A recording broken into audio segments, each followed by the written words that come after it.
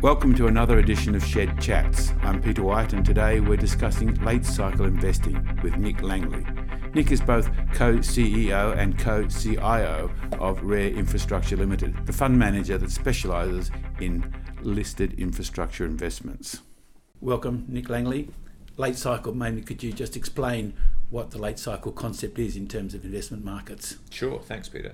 So, late cycle is intended to reflect the latter stages of an economic cycle. So, the economy goes through a period of growth, and then as you bounce up against the constraints in the economy, you start to get a bit of inflation coming through, and central banks begin to raise interest rates, and so on. It's happening in the US right now. And that starts to slow economic growth, and that's the latter stage of the cycle. And then you roll over into a period of either low growth or even negative growth, and that's kind of your recession stage, and then it all starts again. Now, the reason that's important for us as investors is, most of the companies that the world invests in earn revenues and grow their revenues in line with the economy. And so as the economy slows down, revenue growth slows down, earnings growth slows down, may even go negative, and the multiples that these companies trade on become lower, reflecting a lower forward growth. And so the market tends to turn down, and you get these periods of negative performance. And that becomes quite pronounced as you get to this late stage, and you end up with a volatile market like we've had this year, with big falls in February and again in October, particularly in the higher growth, the tech stocks, for example, in the US.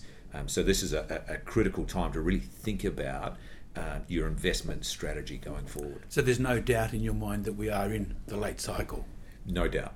No doubt. It's quite clear. This has been a very long-running cycle, and while they say cycles never die of old age, we're certainly at a stage where the Fed is raising rates. You've got very low unemployment, particularly in the US. You're starting to get a bit of wage growth and inflation pressure coming through, and we've had a big bump in earnings growth over the last couple of years. But as the market looks forward from here, and this is part of what the fall in October was about, that earnings growth is starting to come down and roll over, and the market's starting to factor that into their thinking. So why is infrastructure a good defensive strategy if we adopt this late cycle view? So infrastructure generates its returns and its earnings from the underlying assets. And so as they're continuing to invest in their assets and the asset base grows for these companies, so do their earnings, their cash flows, and their dividends. So they're a little bit different to your general equity stock, which grows in line with the economy. So as you move through these cycles, actually the infrastructure names continue to grow their earnings, even though the broader market's earnings may decline. And this happened, even through the GFC. So infrastructure is a great asset class to own as you move through this late cycle period. And it's interesting, its trading characteristics are quite different to your general equities, and it's again down to the asset base. So in a falling market, infrastructure tends to fall about half as much as global equities. But in a rising market, we get about 2/3 of the upside. So, if the cycle runs for another couple of years, which it could do, you're not giving up too much on the upside. But if the cycle does roll over, then you're getting some capital protection on the downside. You're protecting the downside. Yeah. And in the bigger picture with the Trump and tariffs and trade wars, how does that impact on your thinking, or is that just noise and you're investing as per normal?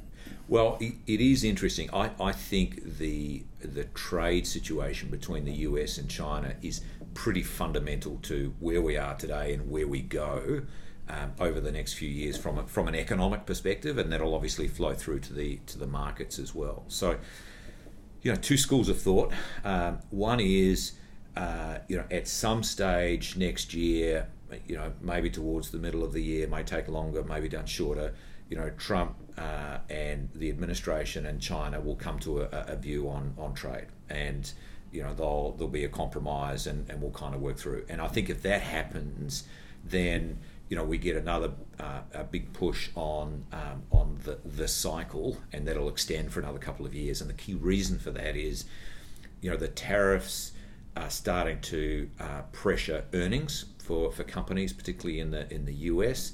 And if those tariffs are resolved and disappear, then that's going to give a bit of a boost to earnings. There'll be some series of upwards revisions, and that'll cause the market to shift upwards for a period of time. The flip side of that is, if there is no resolution, then you get real pressure on corporates in China and in the US. In the US, because they'll really need to start adjusting their supply chains. So the defensives will come to the fore sooner. And I think the defensives will come into the fore sooner, and you could get the cycle ending a lot more quickly under that scenario. Well, speaking of Trump, one of the biggest issues he have been talked about, but there doesn't seem to be much action, is infrastructure, the big infrastructure program. What's happened to that? We're 2 years into the term, and it doesn't seem to be haven't heard too much on the front burner. Or am I missing something? No, so you're right. It was a key plank of his manifesto, if you will, leading into the last election. There has been a lot of work done in the background on the trade, and they have released, scant details, but they have released a policy around that. I think. By good luck or good management, he's kind of left that to be one of the last things that he wants to have a go at, and it's probably going to work out quite well for him, because if you think about where the midterms are going to end up, it's likely that the House goes to the Democrats. Who knows what happens in the Senate, but the Democrats are quite keen on spending on infrastructure as well. So, by leaving infrastructure to last, get through trade hopefully by early to mid next year, he's then in a position where he can actually negotiate with the Democrats and get something done on infrastructure, and essentially carry that into the next election in 2020. It's a bipartisan policy that will come to the fore. But what you think? Yeah, I'd argue there's nothing in the US that's bipartisan at this point in time.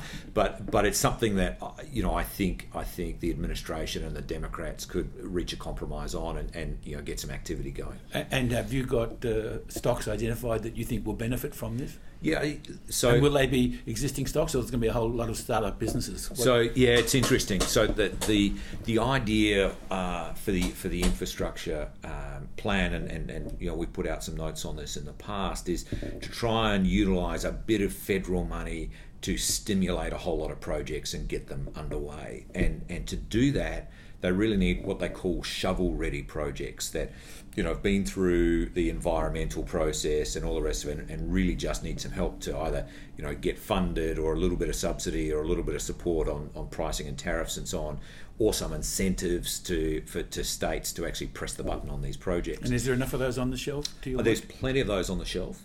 The current plan that's sitting out there has the federal government spending about $200 billion to stimulate about $1.2 trillion of infrastructure spend. Now, to do that, you've got these shovel-ready projects. It's really the projects that the incumbent operators have ready to go. And so you're going to see a bit of a boost to the construction companies, the materials, the aggregates, concrete companies, and so on. And you're also going to see, for our companies, the infrastructure owner and operator companies, you're going to see a higher growth in their underlying asset base, which is really important actually at this point of the cycle, this later stage of the cycle, because that higher growth will attract higher multiples and give these companies higher valuations, which frankly is not bad insulation as you move through this later stage of the cycle. Again, going back to the big picture, big economic picture, Merkel's overnight's almost become a lame duck.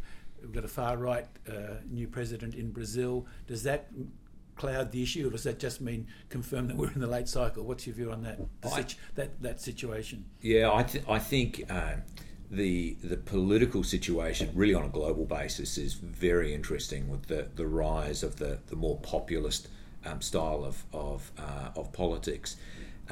That, in our mind, results in a greater likelihood of a downturn earlier, because you get a number of populist policies, and so you get more sort of government spending. You get less room for corporates to grow their earnings over time, which probably leads to an earlier and potentially even deeper downturn.